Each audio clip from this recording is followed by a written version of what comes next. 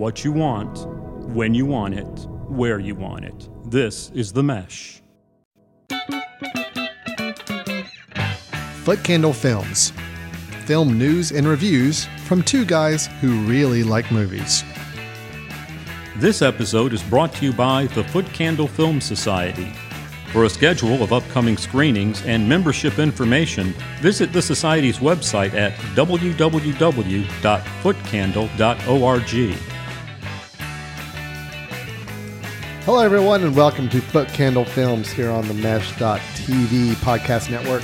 Chris Fry and Alan Jackson here with you from the Foot Candle Film Society and the annual Foot Candle Film Festival. Chris, how's it going? It's good to see you. It is long time no see. I know. It's going really well. We tried our new format, and now I think we're going to continue doing it. So instead of you and I just getting together every 2 weeks and having to sit down and talk, now we're having to do this on a much more frequent basis. Yes. So we just have to get a little bit more comfortable with getting together and recording this since it's happening more often. But I think weekly is good.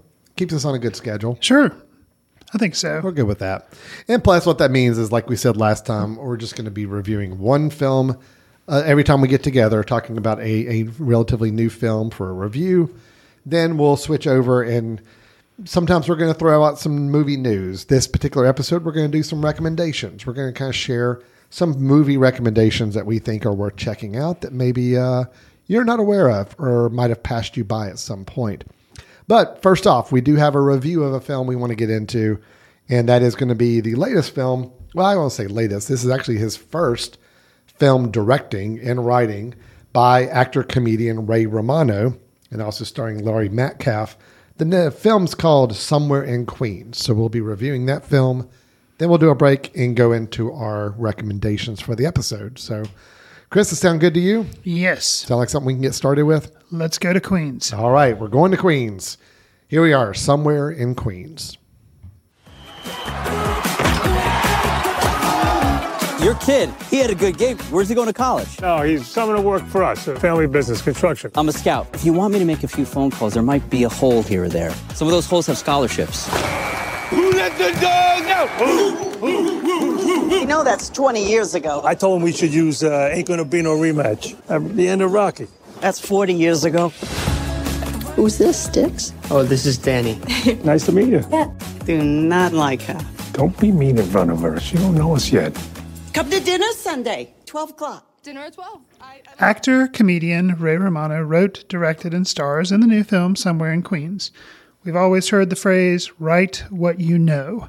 And after all those years on Everybody Loves Raymond, it seems Romano did exactly that, with the exception he had the freedom to drop as many F-bombs as he wanted, since it wasn't going to be on broadcast TV. Alan, what was your experience with Ray Romano's first directorial film? It was good. I mean, no, look, I do think this is a quote good movie. Okay. And I'm using the word good instead of any other adjective because I think it's a fairly pedestrian film in that I feel like it's pretty straightforward with a few exceptions. I'm going to give it some credit for a few things I think it does that kind of I thought were a little daring and thought a little good, better than I expected from a stereotypical film like this. But it is a film that's primarily based around an Italian-American couple and their family, which right away kind of builds an opportunity for the Italian-American stereotype. Got you. Again, I trust the film a little bit more because it is Ray Romano who wrote and directed it, so he is kind of portraying the family around him in the way that he feels like should be portrayed. It did feel like it was kind of dipping into cliches at times, but whether that was accurate cliches or whether it was just kind of a little played up for the movie audience, I'm not sure. But yeah, this is a movie. It was funny. It was sentimental. It was affecting. I think it worked, but it was also fairly low key, pretty like a pedestrian is the word I'm going to use. I don't think Ray Romano's destined to be a outstanding director. There was nothing visually with the film that was at all interesting. Okay.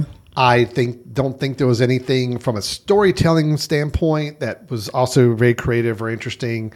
It's it's pretty much what you expect it to be. It is a very, very straightforward film. You've got a husband and wife. They have a son. The son is kind of destined to be in the family business, long term, but yet they realize he's also really good at basketball, and there's an opportunity now for him to maybe go to college and play. And Ray Romano is the guy in the middle, the father who wants his son to succeed. He wants to live vicariously through his son. But he's also got a family that kind of expects everybody in the family to go down a certain path and to have a certain life. Sure. So,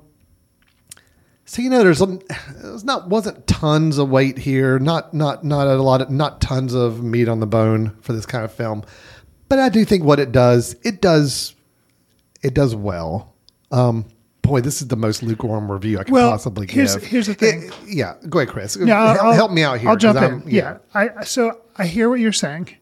And instead of saying you're completely wrong, I'll say that going into the film, I knew this was Ray Romano's first film. And I kind of thought it was going to have a lot of, forced comedy around the Italian-American stereotype kind of thing. And then it was going to have a little bit of drama just so it would have something going on in the film. So you thought it was going to lean more into the comedy side. I did. And I think I liked this film, and I think because I expected it to be more, I guess, stereotypical or more pedestrian, as you were saying, I was kind of impressed with some of the things that it did do, and that's what made it kind of elevate it over what I thought it was going to be. So expectations kind of flipped on me. I kind of went in with low expectations and it flipped. And I'll give some examples of what I'm talking about. The wife's illness, the wife played by Laurie Metcalf, she, like the way she is depicted is kind of tough. And she, for those familiar with her, she was in Lady Bird, and she played kind of a hard-edged mom in that. So she kind of carries that over a little bit, but just the nuances she brings to this character that is a cancer survivor, but for lack of a better term, like the scars and stuff, that experience left on her it's in the film, and it's not just kind of mentioned and then sidelined. No, it's a thread that runs through. The thread that runs through the film of Ray Romano living in the shadow of his brother Frank, and kind of how that then informs the whole thread that runs through the movie of a parent wanting something more for their child than the child wants for themselves. Yeah. Me being a parent, that kind of hits home a lot of times where you want these things, but you have to let your kids kind of do what they're going to do. So that worked together with me or for me in ways that I think a more standard film that was just going for laughs, let's say, that was just going for wouldn't have worked as well. No. I admired the fact that this was more drama than it was comedy, which I also did not expect. And I think the moments that are meant to hit us, they hit us really well. Sure. I'm like you. I'm a parent. I've got all boys. This is very much a father-son dynamics film that's explored. And I think those moments are handled extremely well. I like the fact that the main character we're following here, the Ray Romano, is not the hero character at all. Actually, he's kind of a sad sack of a character that, you like you said, it's the whole idea of living vicariously through your child, or you want something for your child basically because you want it for yourself. Right. And I think that was admirable to kind of take that kind of position and craft a story around that and not let him be the hero at any point in the film. The only thing I'll comment on the things you mentioned that I do agree. I think some of the other storylines that were being woven in, the wife's illness, and then there's also the whole dynamic of Ray's character against his own brother and father. Yes. I liked where the film wanted to go with both of those. I don't feel like the film did enough with either of those. It gave you just enough of a taste to know what was happening in that side of the world. I wish it had done more to inform me about Ray. What is Ray Romano's character's name? His name is Leo. Leo. I wish it helped me form a little bit more about Leo. Okay. I had to do a lot of assumptions and guessing about, I think maybe I'm going to assume that Leo is this type of person because of the way I'm seeing him act with his father. I think the film could have done a little more with those other storylines to inform me more about who Leo is as a person. Otherwise, all I saw Leo as is he's a guy in a job that you kind of get the impression he doesn't really care about his job or doesn't really have any passion for it. Sure. And he's got a son who he wants to see succeed, but he loves his success because it's also attention back for him. I feel like there's a lot more to mill within there that I don't feel like we got into. So that's why I kind of feel like the film was just kind of servicing the story the way it needed to and get us to the end point, which it did. And it was good in the way it did it. It could have been more. It could have been even, I think this could have been like a standout film if it had dug a little deeper into some of those other storylines and fed us and gave us more of a complete character in Leo. But instead, I feel like we just got Ray Romano playing the what was the show he used to do? Everybody Loves Raymond. Everybody Loves Raymond, just a heightened, more dramatic version of that character. And that's how I kind of felt like we got at the end of the day. It's like it was a sitcom episode wanting to be and mostly succeeding in being an award-winning drama. It just so you're saying it's like a feature film version of a episode of Everybody Loves Raymond. Yeah, but with definitely a more dramatic slant to it. But It just never quite got. I think it just needed to go a few more steps of the storytelling and the character development to get it to that point of saying this is a really good movie. I think it was good in that I enjoyed it. Look, it got me a couple times emotionally. I think there's some nice father-son moments that kind of spoke to me. I did really like the relationship between Leo and his wife. I thought they had a really interesting dynamic that I think was loving, but also you could tell these people have been together a really long time and they know each other extremely well. The two people I will call out that I don't think are probably haven't even really mentioned in this review are the young people. Sticks. Yep. So the son played by, where's his? Hold on. Trying to get his I want to get the actor's name right. Sure. Before we go forward. It is, oh boy. Where is the girl. Yeah, I know the girl. Danny Brooks is played by Sadie Stanley. Right. But I'm having a hard time finding the son.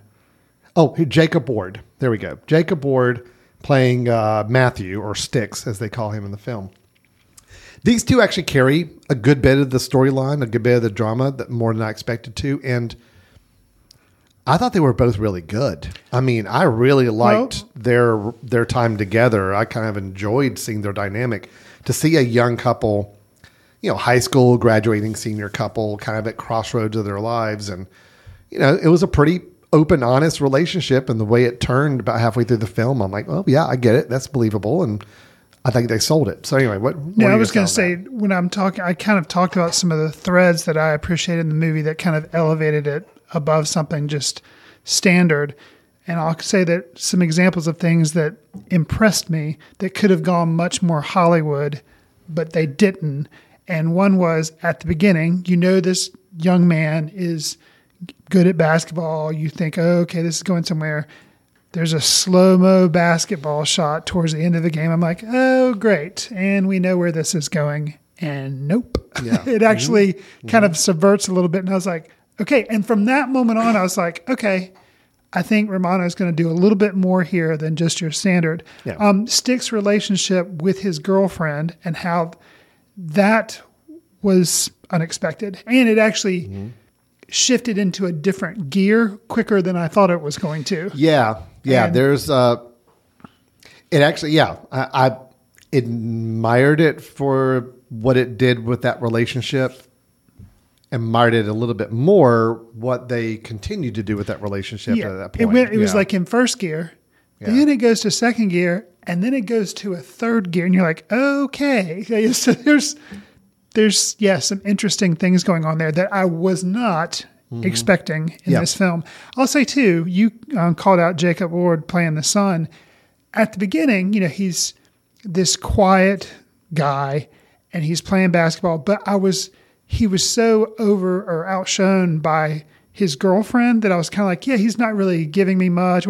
But that was really the character because his evolution that he does and how he stands against some things that happen in the film. And then where he ends up, I'm like, okay, Jacob Ward, you got me. Because at the beginning I was like, yeah, he's just kind of playing the mopey, quiet teenager. But no, it's like, no, there's more there than that. And Absolutely. I really appreciate his development. Yeah. So Yeah.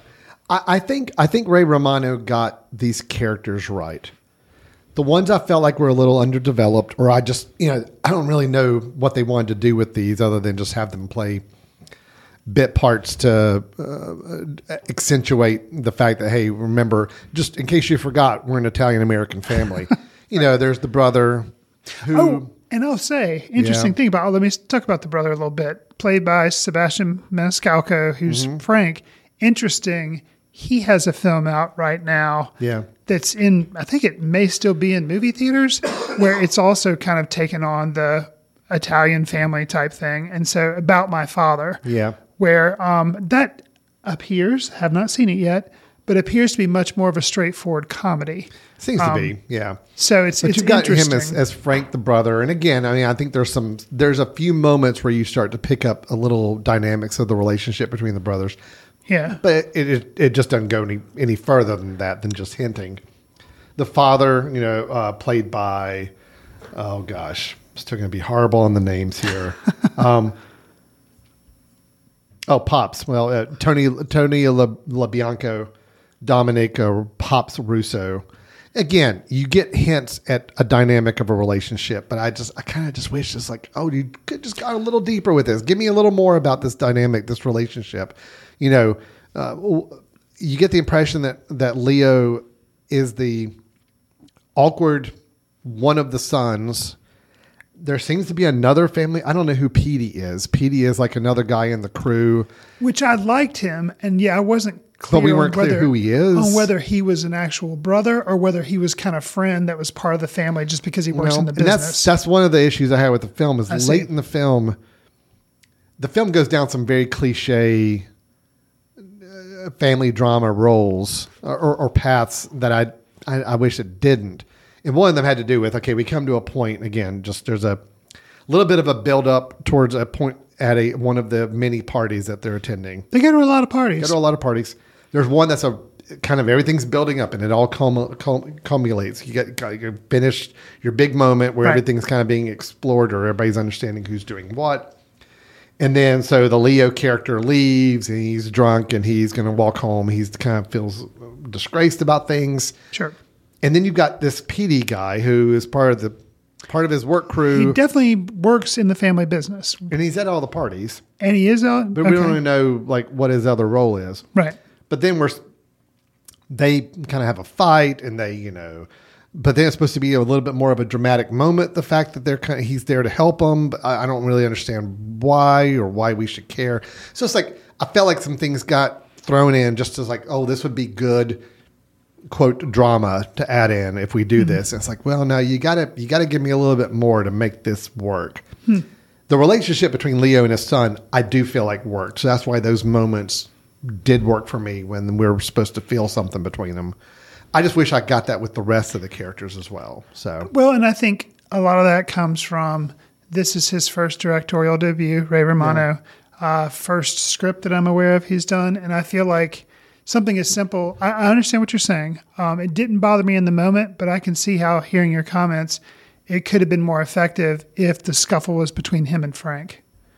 Yeah, something that simple. And then because we know we totally have an idea of the relationship with Frank. We're hinted at the fact that there's some animosity or jealousy from Leo to his brother. Right. His brother seems to be the father's favorite. Right. So Leo seems to be a little put off. Again, it's all kind of hinted at and it's all kind of assumptions, but I felt like there's more you could have dug into there. And yeah, if I'm expecting it to be a skirmish and all that, I want it to be between Leo and his brother because that's where you're supposed to feel Leo's got some animosity with. And anyway, it was a little, it was trying to go down some cliche roads in a few places that I don't feel like it had to go. And I felt like there were some great, interesting storyline nuggets that were touched on that I would have loved to have seen explored a little bit more. To really make Leo a complete character. Gotcha. Okay. Leo was just a little above a sitcom dad character. I see. Okay. And everybody else was kind of operating in a different. Yeah. Okay. But the Ray Romano Leo character, I still feel like I'm just a few shades above a sitcom stereotype dad character. And there's a lot more there. I mean, there's a lot more there from the story, from the other things we saw hinted at. I wish it was strong enough to have gone into those. So, but yes, first time directing, first time writing for someone who's been an actor and comedian all of his life. I mean, I thought it was good. It was definitely better than I expected it was going to be. I like the tone better than I expected it to be, not just a straight comedy, but to actually have a lot to say. I think it makes some interesting, daring storytelling choices with the relationship between the two young people. And then also just Leo and his son and kind of this idea of living vicariously through your children and the damage that can cause. So I thought was some good messages and good storylines to cover there.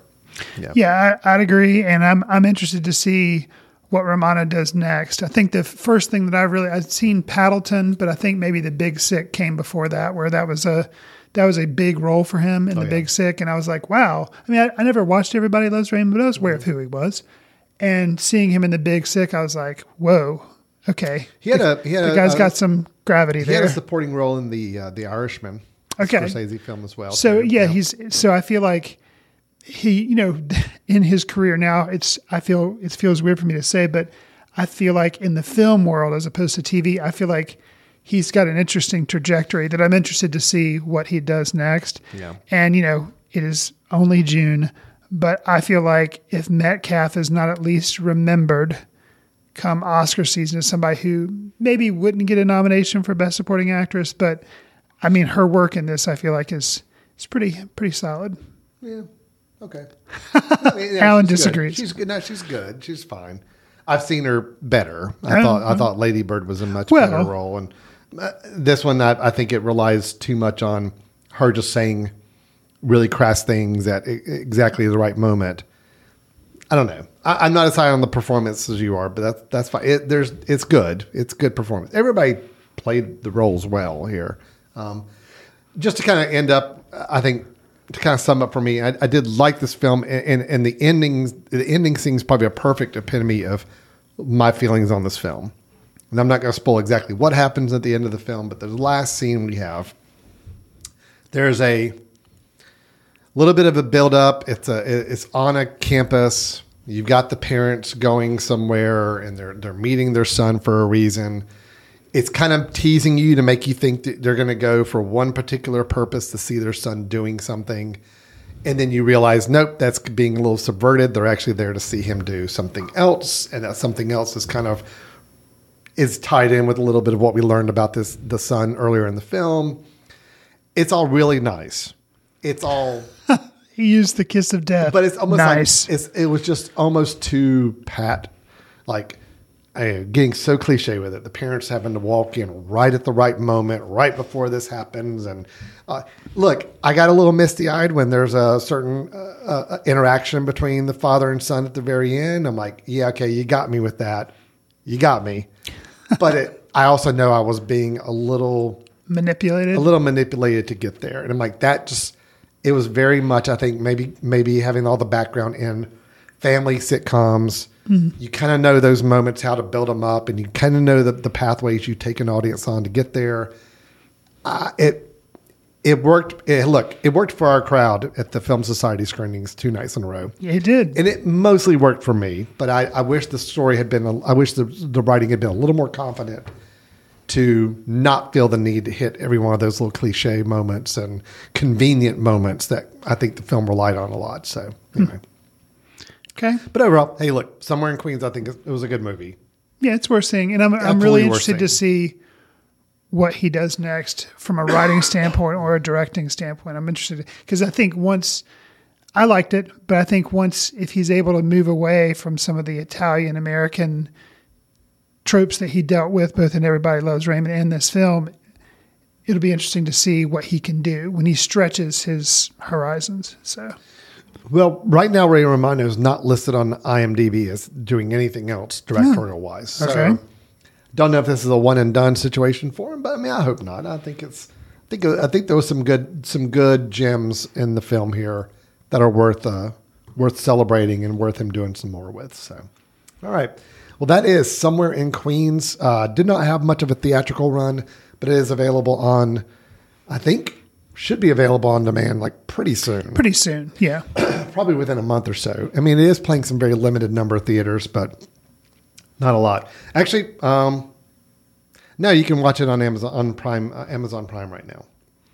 Okay. Yep, it is available actually for purchase on online. So video on demand as of the time of this recording, you can actually watch it. So the good and bad of the film theater business these days is this is a fairly new film, but yet it's already available online, which unfortunately these films don't have much of an audience in theaters as much as they may be used to. Okay, Chris, we're going to take a quick break, and then when we come back, we've got some movie recommendations to share. I'm going to try something a little daring with my recommendation in a bit, just to tease. Okay. It is a half a recommendation. I'm recommending half of a film that I've seen, but I'm now anxious to watch the other half, and we'll have to follow up with everybody what my thoughts are. So we both have recommendations to share. We'll get to those in just a moment. Stay tuned. You're listening to Foot Candle Films here on themesh.tv.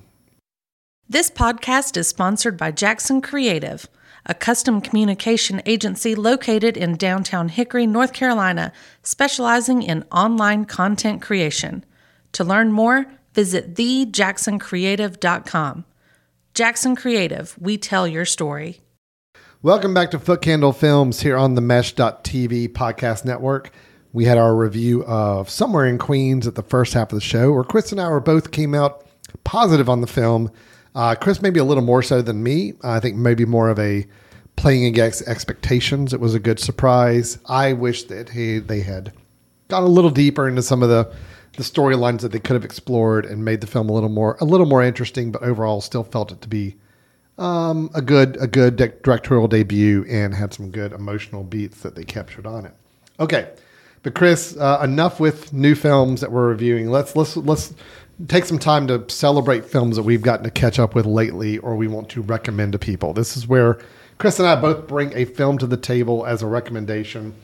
Can be something that maybe we just caught back up with recently, maybe something that is a newer film that's available online that people may have overlooked or missed, or any of the above. So, Chris, I'm going to start it off with you. What film are you recommending for us this week?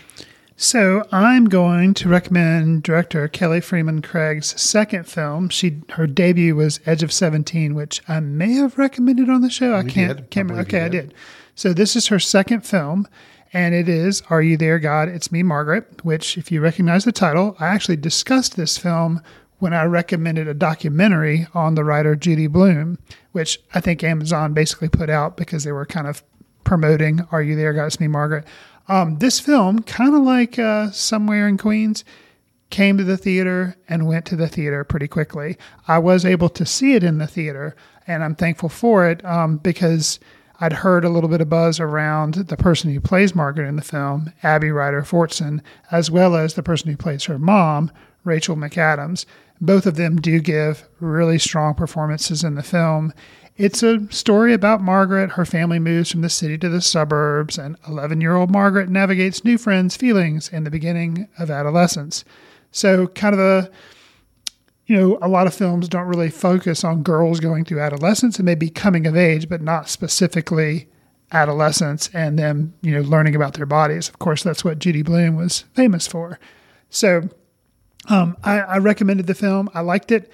I will say I'd heard a lot of other critics talk about it a lot, which made me interested to see it, but maybe I had my expectations up a little bit too much. It was maybe a little overhyped, but I still think it's worth seeing and still worth seeing for those two performances too. And it is a smaller, kind of a more independent film. So it is currently available for online rental. So I recommend Are You There, God? It's Me, Margaret. Okay. Nice. Yeah, I remember. Yeah, we did see the trailer for this. I think we played it during our Tapas segment. It looked good, and I'm glad to hear that it did actually turn out to be a pretty good film. So, yeah, I was hoping they'd be able to pull off a good film adaptation of that book. And I think it did. It did decent box office wise. I mean, again, in today's film theater world, if it's not a Marvel DC movie or have dinosaurs or aliens, it's a tough sell, Sure. unfortunately. But I think they did pretty well considering. Original things, which is based on a book, but just non-franchise films. Yeah. It's tough for them. tough. Yeah. So, Chris, as I tease for my recommendation, it's a weird one, but I'm recommending a partial recommendation of a film. Okay. So I was going to recommend one film, but then when I caught back up with it and was very disappointed and upset at some of the choices that filmmaker had made at the end of their story that does not play very well here 20 years later. I'm not going to go into details because I don't want to talk about it. Okay, I'll just say enough. I did have a film all kind of picked out and ready to go, but I did not decide at the last minute I did not want to recommend it because it's not worth recommending anymore. Got you. But I did catch up with half of a movie. Okay. So you're giving half a I'm recommendation. giving half a recommendation. Okay. I started watching a film, and I am now so fascinated to see the rest of this film. That's usually a good sign. Just because this movie is kind of bonkers. Oh, you're selling me on it. Kind of bonkers. We'll just wait till I give you the rundown of the storyline. Okay. It is a 1959 film titled Suddenly Last Summer. Suddenly, Last Summer. This is directed by Joseph Mankiewicz, Mankiewicz, kind of a big name back at that time in cinema. He had directed other films like Guys and Dolls. He directed All About Eve. He did many, many other films in that time period. And of course, part of the Mankiewicz family of filmmakers at that time and writers. But this film was actually written by Tennessee Williams and Gore Vidal. Okay. Okay. So it stars Elizabeth Taylor, I've heard of her. Katharine Hepburn, Heard of her as well. Montgomery Clift. I've heard of him. Okay. Already interesting actors. Yep. I'm kind of fascinated with all three of them to see what they're doing. Sure. I had just finished watching not A Cat on a Hot Tin Roof. Who's Afraid of Virginia Woolf again a few days ago, but I know I recommended that film several months ago, so I'm not going to do that one again. But I'm kind of, Elizabeth Taylor is a pretty fascinating actress in this period of time. Okay, so here's the storyline. I'm trying to think which one I want to read to you because there's one that's shorter and not as interesting, and there's one that's a little more involved, a little more fun. Let's do that one. Okay, here we go. So, in the film Suddenly Last Summer, 1959, we have Katharine Hepburn plays a wealthy woman who is using her money in her checkbook in the hopes of having her niece lobotomized. Wow. So Hepburn plays Miss Venable, whose son, Sebastian, died the previous summer of a heart attack. However, her niece, Kathy, who accompanied Sebastian, had sort of a mental breakdown and is now currently institutionalized. Whoa. Mrs. Venable wants Kathy lobotomized. Got you. I'm following you so Okay. far, believe it or not. Before doing so, a surgeon, played by Montgomery Clift, is being sent there by his boss because Mrs. Venable's dangling a lot of money in front of them that they could use to upgrade their hospital. Got you. But instead, he now becomes determined to find out exactly what happened and how Sebastian really died. Wow. It's a very character-driven. How could you stop this film halfway through? Because it was like midnight. Okay. And I was like super tired. I'm Fair like, enough. no, I've got to stay awake for this. Fair enough. It is a dialogue-heavy film. I mean, there's a lot of interesting. The first half I saw, I was already kind of hooked. Okay. Let's just say it this way: the film starts. There's a whole scene where Montgomery Clift, as a doctor, as a surgeon, is conducting brain surgery with students watching on the balcony above him as he does this. Sure. And because the hospital is so hard up for money, power is going out during the operation. And things are going wrong, and there's like a piece of the balcony that's like breaking as the students are leaning against it. Is this like in the genre of comedy? No. Okay. It's being played serious. Okay.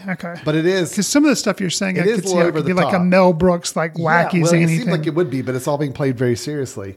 So basically his hospital's crumbling around him. So that's why he's like, they need money. So then it's like, okay, well, then here's this woman who's willing to pay a lot of money to a surgeon to come and lobotomize her niece so that her niece won't be traumatized by seeing the death of of her son. Although now there's some suspicions about exactly what happened with the son to cause that. Look, when Montgomery Clift's doctor shows up at this woman's house, the Katharine Hepburn character's house, he's led into a gigantic, like tropical garden almost outside, almost like in a big glass enclosure. And she is lowered down in like this little elevator type of thing. Nice. Like down to the floor to meet him. I mean, right away, I'm like, oh my gosh, this is so wild. I'm loving this already. Now, again, I have not seen the second half of the film. Okay. So I don't know how it ends up. And it could be one of those films where when I get to the end, I'm like, okay, scratch it. Never mind. I do not want to recommend this film. But I'm like, with the talent involved, the people involved, the writing involved, I'm sure it's going to be good. But I'm already just so fascinated and intrigued by this. So Montgomery Clift is an actor I'm a little intrigued by anyway. We did show the documentary Making Montgomery Clift a couple of years ago at one of our screenings. He's got an interesting history, interesting character on his own. So that's something that intrigued me. Katharine Hepburn's always kind of captivating to watch on film.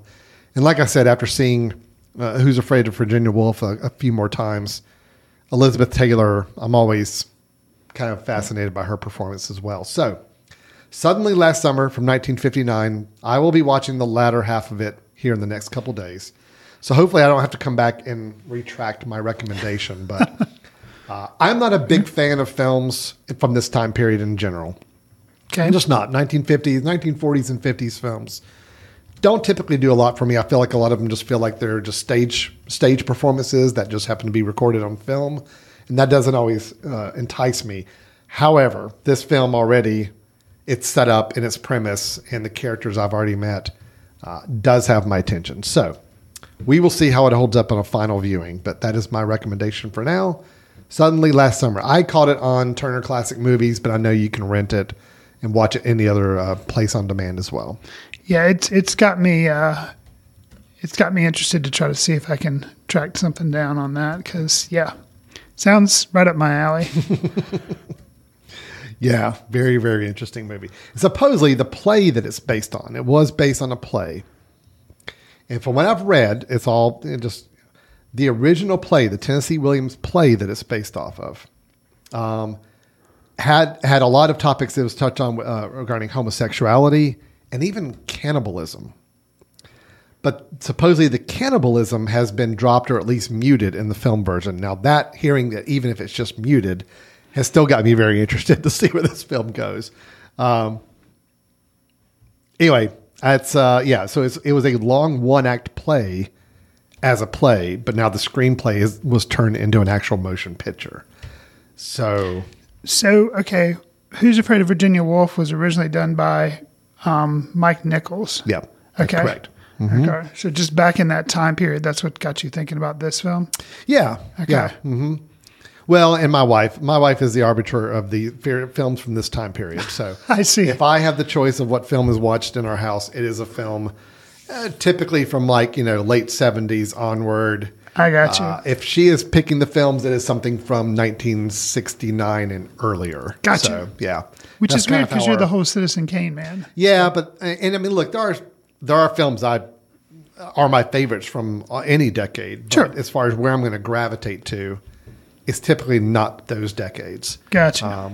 Although, yes, I'm sure 12 Angry Men, Rear Window, Psycho.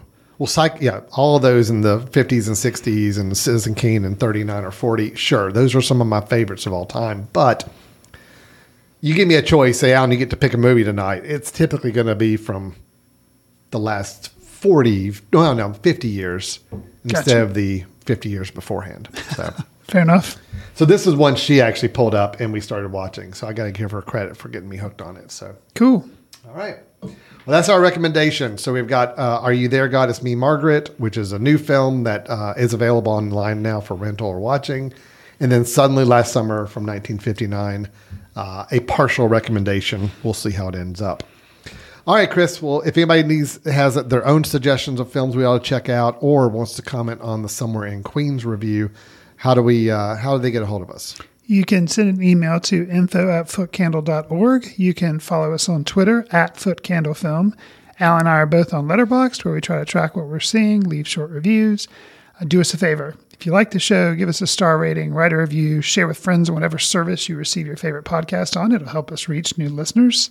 Last but not least, the 2020 Foot Candle Film Festival will be September 15th through the 24th. So if you are in the Western North Carolina area, we will be holding it in Hickory, North Carolina, and we'd appreciate you stopping by to say hello. Yeah, that's right. We're looking forward to a great festival this year, so looking for some more information to come out about that here in the next month or so. But until then, until we either see you at the festival in September or until you tune back in next week for our next episode, we will look forward to talking to you soon. Take care. See you in the ticket line. Watch films in the company of like-minded people in the dark. Watch films in the underground. We won't let anyone know where you are. The films that don't make it to Carmike at the mall, or ones that were famous when Grandpa would watch films out of the reverence of the heritage of an art. Watch films through the courtesy of Foot Candle Film Society. Special thanks to Carpal Tuller for the show theme music. For more about Carpal Tuller, visit www.carpaltuller.com. You've been listening to The Mesh, an online media network of shows and programs ranging from business to arts, sports to entertainment, music to community. All programs are available on the website as well as through iTunes and YouTube. Check us out online at themesh.tv. Discover other network shows and give us feedback on what you just heard.